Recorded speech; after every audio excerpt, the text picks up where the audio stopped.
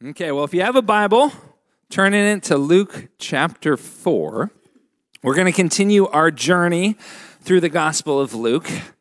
But to kind of set the scene for today, let me turn there as well. I want to remind you about something that happened earlier in Jesus' story. So when Jesus was only 8 days old, a young, frazzled, sleep-deprived Mary and Joseph took their baby boy to the temple to dedicate him to the Lord.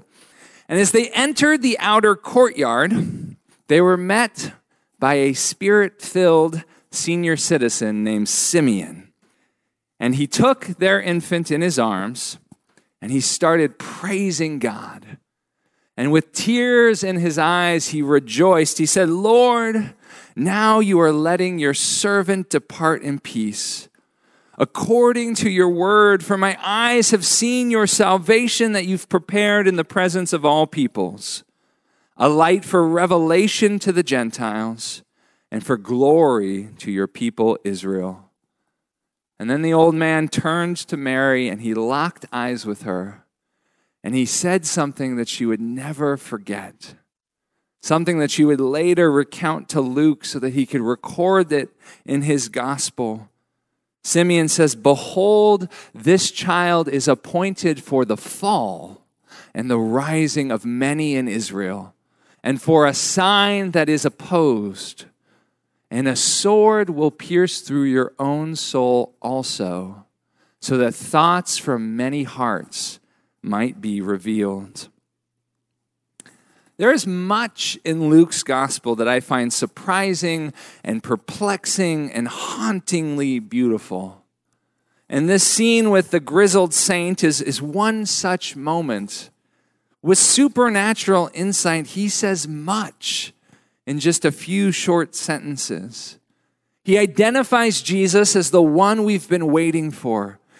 He's the agent of God's salvation, the one who will liberate humanity from internal and external evil, the one who will bring renewal to the cosmos. He's also the light in the darkness, the one through whom the pagan nations will see God clearly. The sun will dawn upon them, and it will be warm, and it will be bright, and it will be life-giving. And through him, the shattered nation of Israel will experience glory, the glory for which they were chosen and formed. Yet it's not all lollipops and rainbows. For Simeon, Jesus is a provocative figure, and his coming will cause tumult and change, an overturning of the way things are. And he says this is a figure by whom everyone will be confronted. He's a gate that one will either enter through or smash against. He's either a stumbling block or a cornerstone, a sign to be opposed or a Lord to be embraced. And he says, a sword will pierce your own soul also. What's in your heart will be revealed. That's you listening to my voice. You will have to decide how you will respond to him, because Jesus is anything but neutral. Apathy and ambivalence are impossible when it comes to him. So as we pick up the narrative in Luke this morning, it's been about 30 years since that scene with Simeon in the temple. And after 3 decades of anonymity, Jesus is ready for his public career. His time has come. He has his mission. He's chosen to accept it. And this is what we read starting in verse 14. And Jesus returned in the power of the Spirit to Galilee. And a report about him went out through the surrounding country, and he taught in their synagogues, being glorified by all. And he came to Nazareth, where he had been brought up. We've heard in Luke's gospel that Jesus was conceived by the Holy Spirit. We've witnessed the Spirit descend upon him tangibly at his baptism. We've watched the Spirit lead him into the wilderness for this period of preparation and testing where he was tempted by the devil. And now God's mighty Spirit empowers him for what is to come, for the tasks that lie ahead. And the journey begins in Jesus' home region of Galilee. So although he was born in Bethlehem, although he spent a few years living as a refugee in Egypt, he grew to maturity in what is basically it's not even a village, it's a hamlet, a small hamlet known as Nazareth. It's this isolated cluster of 50 homes built along a rocky limestone ridge, and it's in the north of Israel's kind of ancestral homeland. And it's this proud but largely insignificant community that's established by Jewish exiles as they're returning from Babylon. And you see the Jews, they were determined to claw back a portion of their lost inheritance that had long been dominated by foreigners. First it was Assyrians and Babylonians, but more recently Greeks and Romans. And though they're now far from Judea, Nazareth was settled by a clan from the tribe of Judah, a family group that claimed direct descent from the great Israelite king David. And so you have these humble subsistence farmers, and they give their their settlement this messianic name. Nazareth is Little Netzer. In Hebrew, Little Netzer means the little branch or the little offshoot. And it's this allusion to Isaiah 11, verses 1 through 4. There shall come forth a shoot from the stump of Jesse, a branch from his roots, a netzer from his roots shall bear fruit. And the Spirit of the Lord shall rest upon him, the Spirit of wisdom and understanding, the Spirit of counsel and might, the Spirit of knowledge and the fear of the Lord. And it goes on, and his delight shall be in the fear of the Lord. And he shall not judge by what his eyes see, or decide disputes by what his ears hear, but with righteousness he shall judge the poor, and decide with equity for the meek of the earth. So there is some brashness to naming your podunk little village Nazareth. It's the same sort of defiant bravado behind Athens, Ohio, or Paris, Texas, or Rome, Alabama. It is this kind of statement in defiance, it seems, of reality. Any educated scribe could tell you that Israel's Messiah would hail from Bethlehem. But these unsophisticated kind of country folk insist in blind faith that God's anointed would emerge from their midst. His origins would be humble and hard scrabble like them. And shockingly, they were right. So let's continue with our story. And he came to Nazareth where he had been brought up, and as was his custom, he went to the synagogue on the Sabbath day, and he stood up to read. And the scroll of the prophet Isaiah was given to him, and he unrolled the scroll and found the place where it was written. In Jesus' day, synagogue generally refers not to a building, but to a gathering of people. And while a more wealthy settlement like Capernaum down the shore on the Lake Gennesaret on the Sea of Galilee, they might have a special structure where the local assembly of God's people might gather. The synagogue in Nazareth likely met in the large room of a private home. And we hear that as it was his custom, Jesus attends Sabbath services, Shabbat services. He's the ever faithful and devout Jew. And it also sounds like it was common for Jesus to read and expound upon the scriptures as well. Because remember, though it varied from place to place in the ancient world, on average, It's like 1 in 10, about 10% of the population had any ability to read or write. And Jesus, he's literate, and it's apparent that Joseph has trained him in the Torah as a father ought. Though Jesus' faculty with God's word was incredible, even from an early age. Luke records that even when he was a boy, he astounded the scholars of Jerusalem with his questions and with his insights. And a community like Nazareth probably doesn't have a rabbi in residence. And it appears that Jesus, the builder's son, may have played that role for his neighbors when he wasn't working in wood and stone and metal as a builder, as a carpenter. And indeed, many in the Gospels will go on to call him rabbi. So, if you've never been to a Shabbat service, typical service, it begins with the recitation of the Shema. That's Deuteronomy 6, 4 through 5. Hear, O Israel, the Lord our God, the Lord is one. You shall love the Lord your God with all your heart and with all your soul and with all your might. And this would be followed with a series of prayers and readings from the law and the prophets.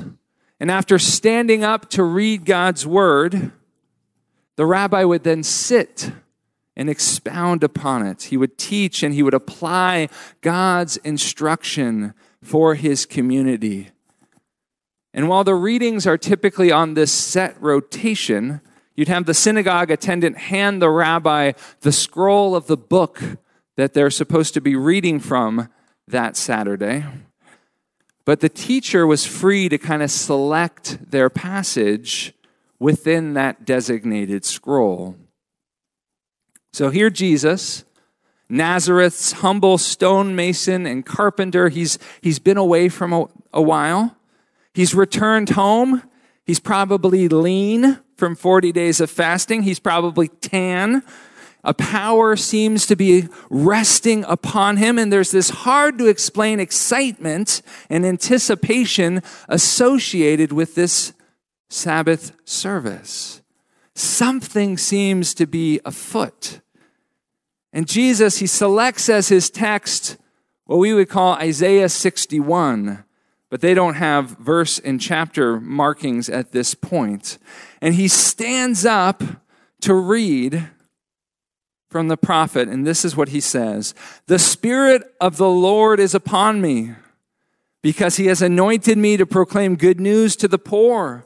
He has sent me to proclaim liberty to the captives and recovery of sight to the blind, to set at liberty those who are oppressed, and to proclaim the year of the Lord's favor."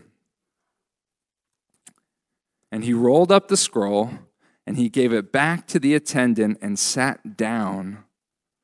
And the eyes of all in the synagogue were fixed on him. And he began to say to them, "Today this scripture has been fulfilled in your hearing." And they all spoke well of him and marveled at the gracious words that were coming from his mouth. And they said, "Is not this Joseph's son?"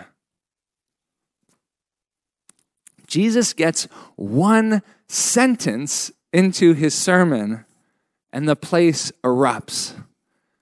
And honestly, I think I've been reading this passage wrong for a long time. I've always assumed that they were erupting in offense.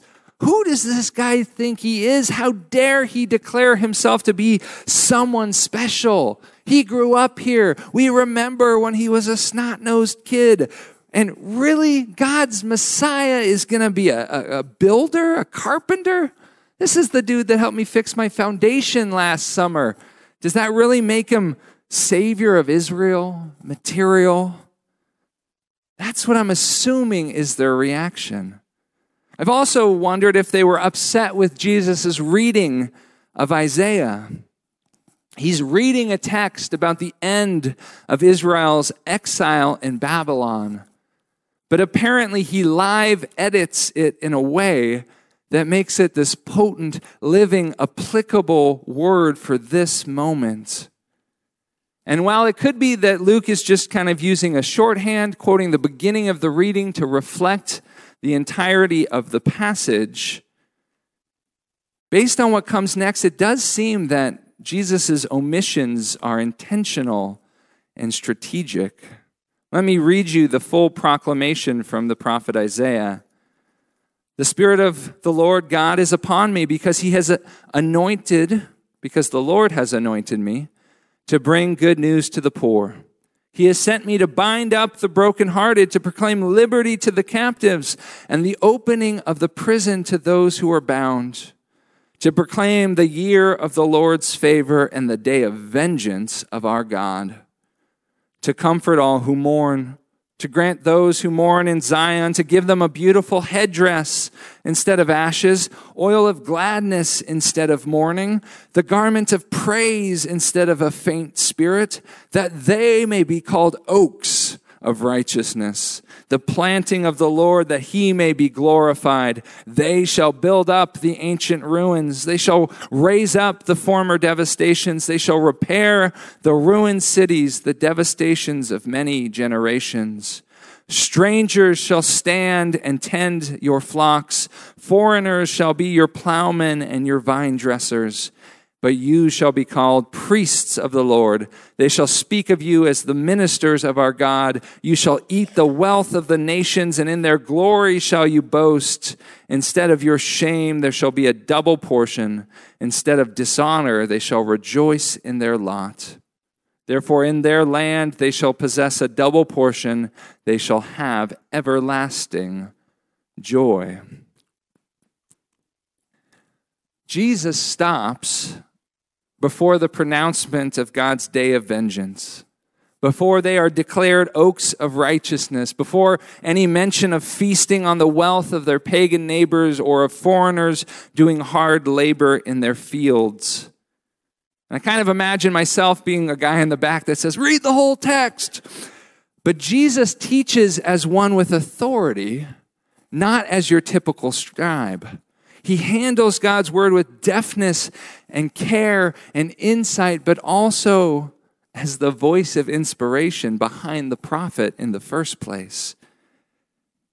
But the Nazarenes seem to not have any struggle with Jesus' statement or his teaching style.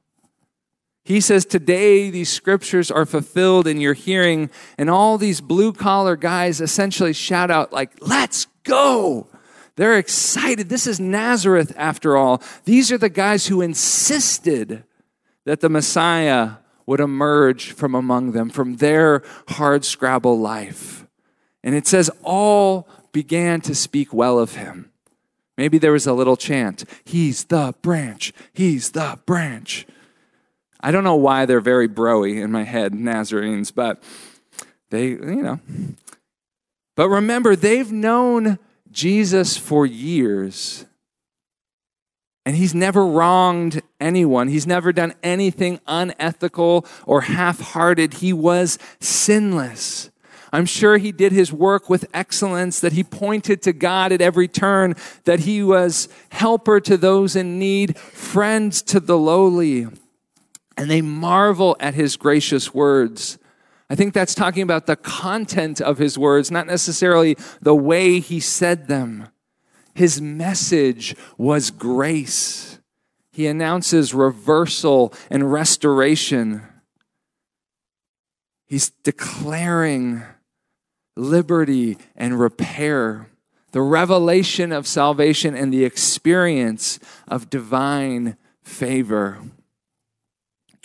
And maybe we shouldn't be reading, isn't that Joseph's son?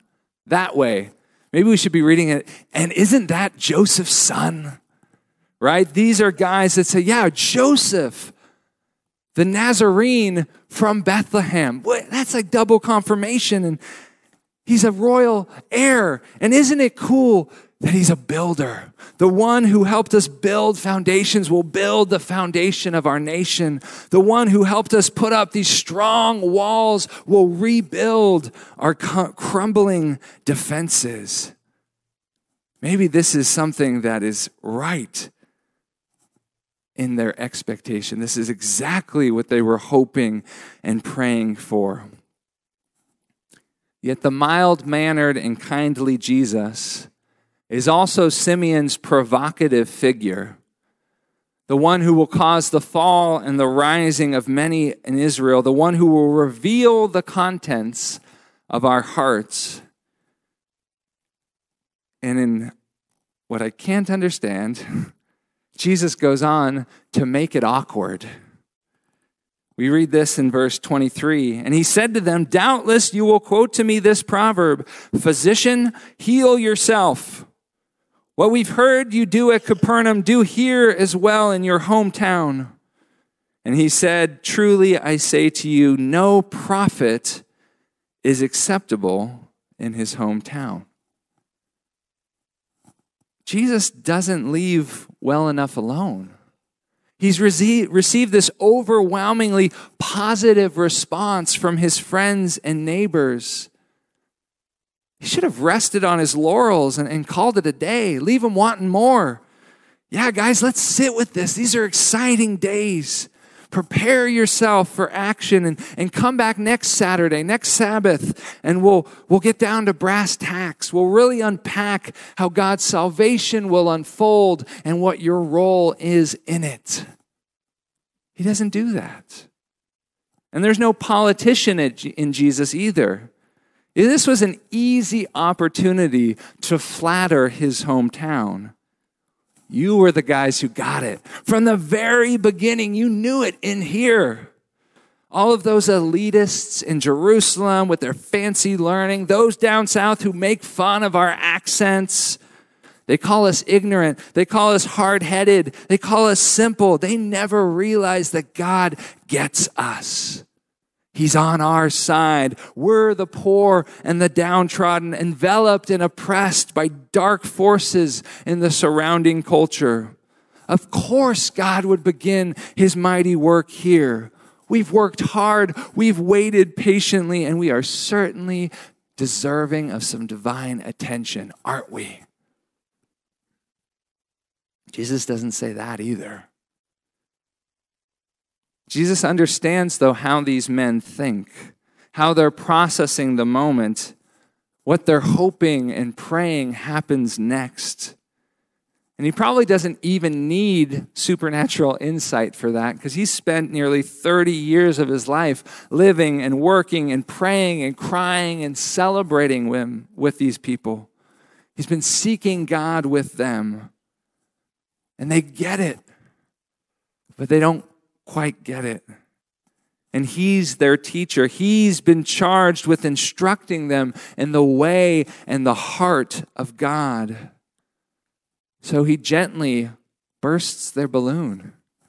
He gently pokes them in the eye. He pushes back and he makes it awkward. And it's really this interesting parallel with last week. In the wilderness, Jesus was tempted by the devil's expectations of what it meant for him to be the beloved Son of God. And here in Nazareth, he's tempted by his community's expectations about what it means for him to be God's anointed deliverer. And in both situations, he responds to those temptations by recalling Scripture. Verse 25, "But in truth I tell you, there were many widows in Israel in the days of Elijah, when the heavens were shut up for 3 years and 6 months, and a great famine came over all the land. And Elijah was sent to none of them, but only to Zarephath," that's enemy territory, "in the land of Sidon, to a woman who was a widow. And there were many lepers in Israel in the time of the prophet Elisha, and none of them was cleansed, but only Naaman the Syrian." What is Jesus saying? Full disclosure, I'm not exactly sure. He seems to be implying that there are poorer folks out there to whom he's been sent. Folks totally lost in the darkness who don't even understand the concept of light. Folks beyond the bounds of our community that are held captive by forces of evil and sin and death. And it's as if Jesus is saying, I came for those folks too. I am the light of revelation for the Gentiles, not just the light for glory to Israel. His heart for those on the margins extends beyond even our national borders, even beyond the bounds of our community. But also, Jesus is revealing, I think, what is hidden in the human heart. And too often we approach God as consumers, as those who demand product. Lord, I go to church, I pray, I trust and follow you because I know it will be to my benefit. You will grant me the desires of my heart, a happy family life, a fulfilling job, victory over my embarrassing vices. I trust you to introduce me to my soulmate, to cultivate for me a passionate and healthy romantic relationship. I expect that when I come into your house, I will find an exciting and a stimulating church experience, activities and character development for my kids, and a vibrant community that adds value to my everyday existence. I anticipate that whatever God does, it will redound to my good because I am #blessed. Right? That is kind of our mentality. We don't say that, but we too often think of approaching God as a consumer. And there's a part of me that just wishes Jesus gave the people what they wanted, right? I grew up hearing the mantra of, happy wife, happy life, happy spouse, happy house. But Jesus isn't here to make us happy. He's here to make us holy. He's here to make us whole, to make us new. And he doesn't promise that we'll be comfortable, but he does promise to usher in everlasting comfort. And he isn't here to elevate Nazareth over Bethlehem or Israel over Rome, but to overturn a corrupt and a sin-sick status quo, to rescue people who are held in bondage to evil, and to make all things good and true and beautiful and right once again. His ways are not our ways. His plans are not our plans. And he has not come to labor for our glory, but to manifest his glory and power in us and through us. It will be for our ultimate good. His words are gracious after all, but he does not conform to our expectations. And when Jesus' hometown realizes that they will not have an inside track to favor or special access to power, they get angry. And things turn ugly in an instant. When they heard all these things, all in the synagogue were filled with wrath. And they rose up and drove him out of the town and brought him to the brow of the hill on which their town was built, so that they could throw him down the cliff. But passing through their midst, he went away. I was trying to think of a parallel to this. Imagine if a hometown kid, a Washington native, makes it big in professional sports. He earns the $1 million contract. He's awarded the lucrative shoe deal. He wins MVP. He secures for himself a championship ring, and then he returns home triumphant.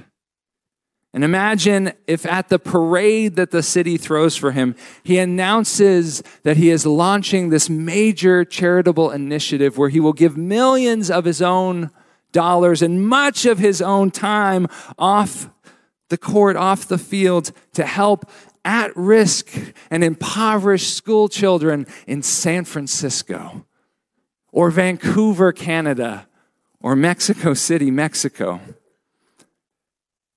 Would the people politely clap or would they riot, taking offense, feeling betrayed?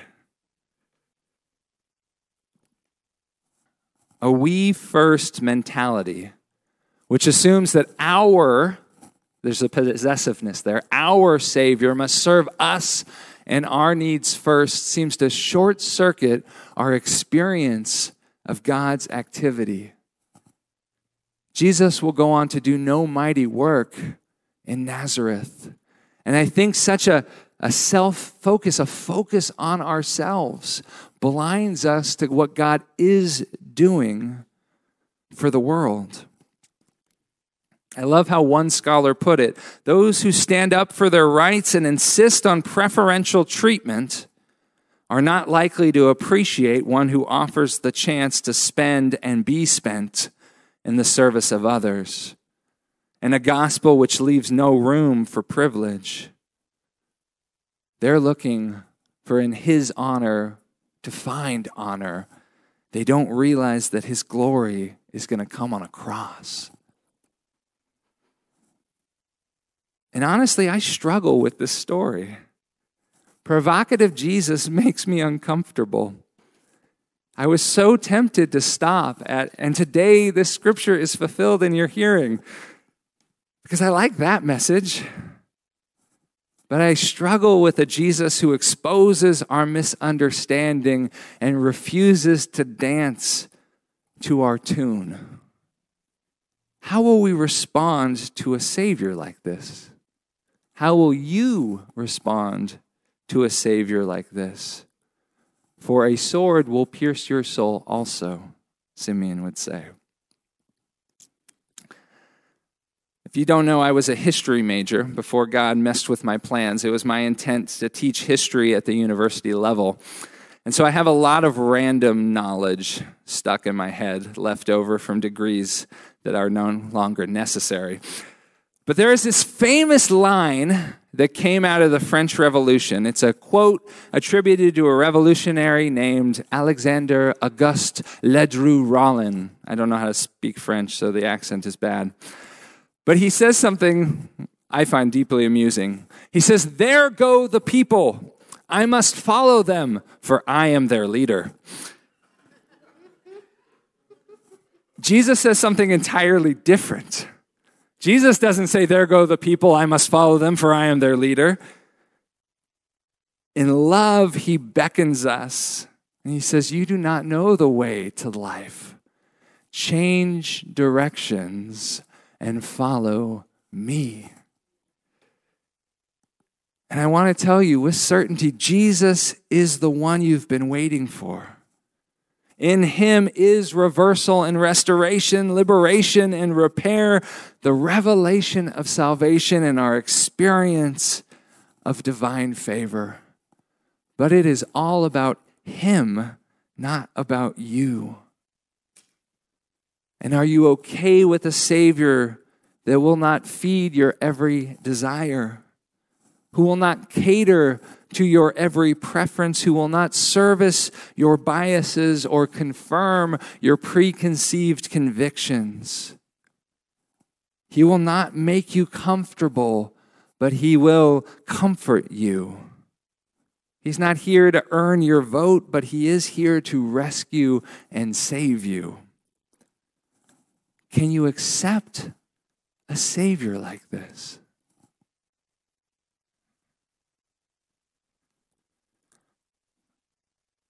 Oftentimes we see that people follow God until things do not go according to their plan. Say, "God, I've been praying for a wonderful and healthy family life. And I have a rebellious and difficult child. And I was here because A plus B led to C, and you promised that. And now that that is not here, I'm out."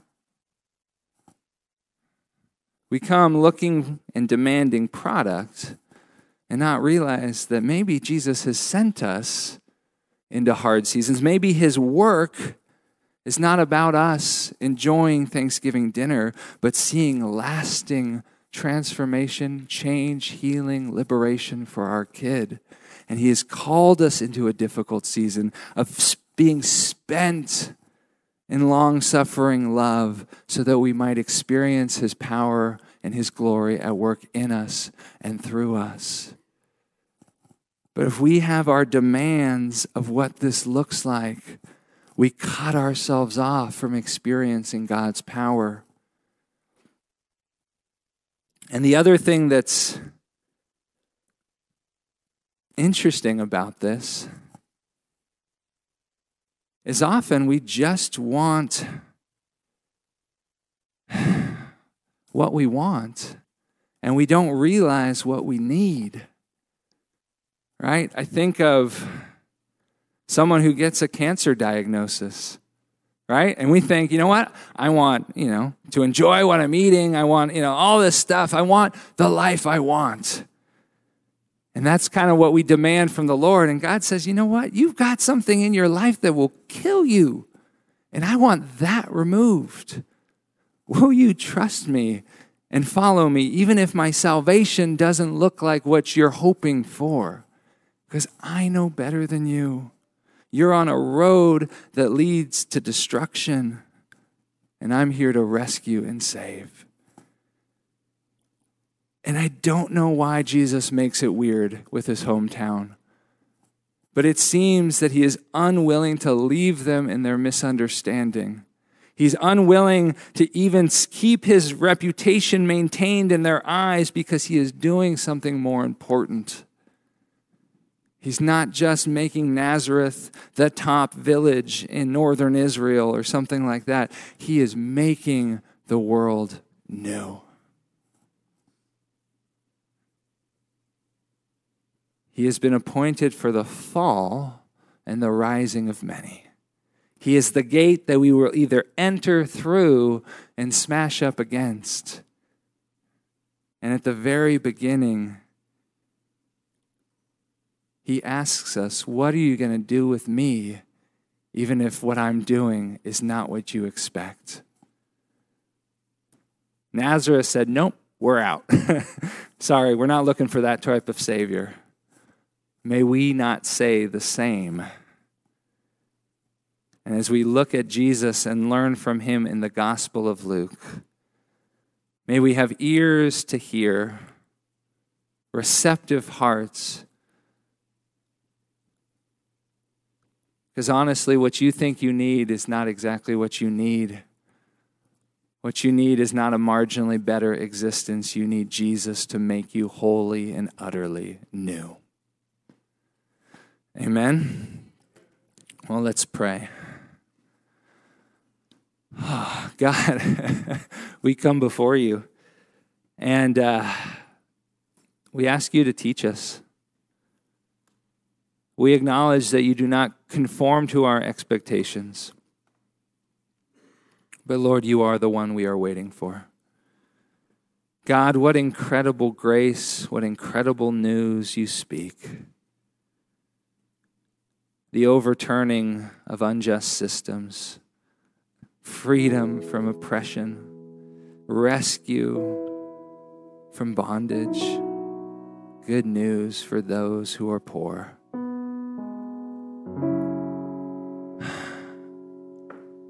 We love you. We praise you.